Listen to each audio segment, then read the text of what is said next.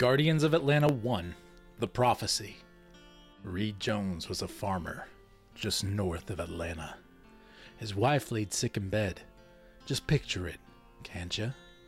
A baby in her womb, a storm raging outside. The lightning locked them in. The storm poured from the skies. The wind and rain battered their tiny Georgia town. The hails and gales tore power lines down. The back window had been knocked out by flying debris, and there was no help that either of them could see. Emily, Reed's wife, her complexion was shoddy. Nausea, pain, and cold racked all of her body. She moaned and cried and prayed that it was just the flu, but Reed Jones had no clue what to do. He set a candle on the nightstand and tucked in his ailing wife and slammed his knees down to the floor to beg God for her life. "Please, Lord, please, God, save my wife and child." The wind started blowing, and there came something wild. The wind, it calmed, the rain, it stopped, but what came was a storm indeed, like crinkled at the edges of the walls, golden as ripening wheat. And fading in as the room became light was a figure about 8 feet tall. His stature not only dwarfed the Joneses, but seemed to stretch their walls. He wore a tan leather duster with black pants, shirt, and boots beneath. The duster looked dirty and worn, and tassels hung from the sleeves. On top of his head was a black cowboy hat, obscuring his eyes and nose. A smirk on his lips, surrounded by a goatee, stood frozen in a wry pose.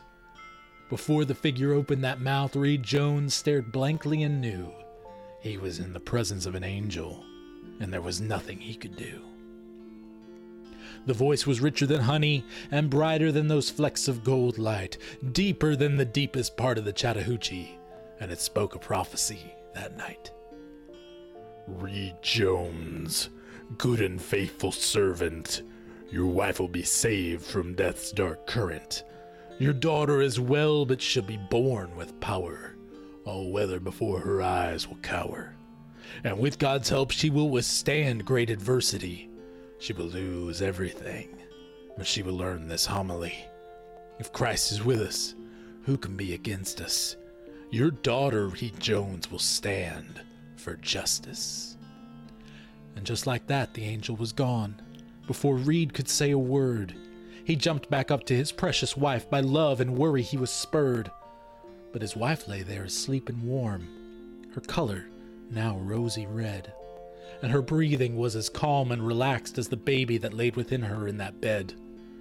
Reed Jones cried with utter relief as the sky above turned red too, praising God Almighty in heaven, for there was nothing he could do. A few weeks after that, Emily birthed from brittle bones a daughter with brown hair, and they named her Cirrus Jones.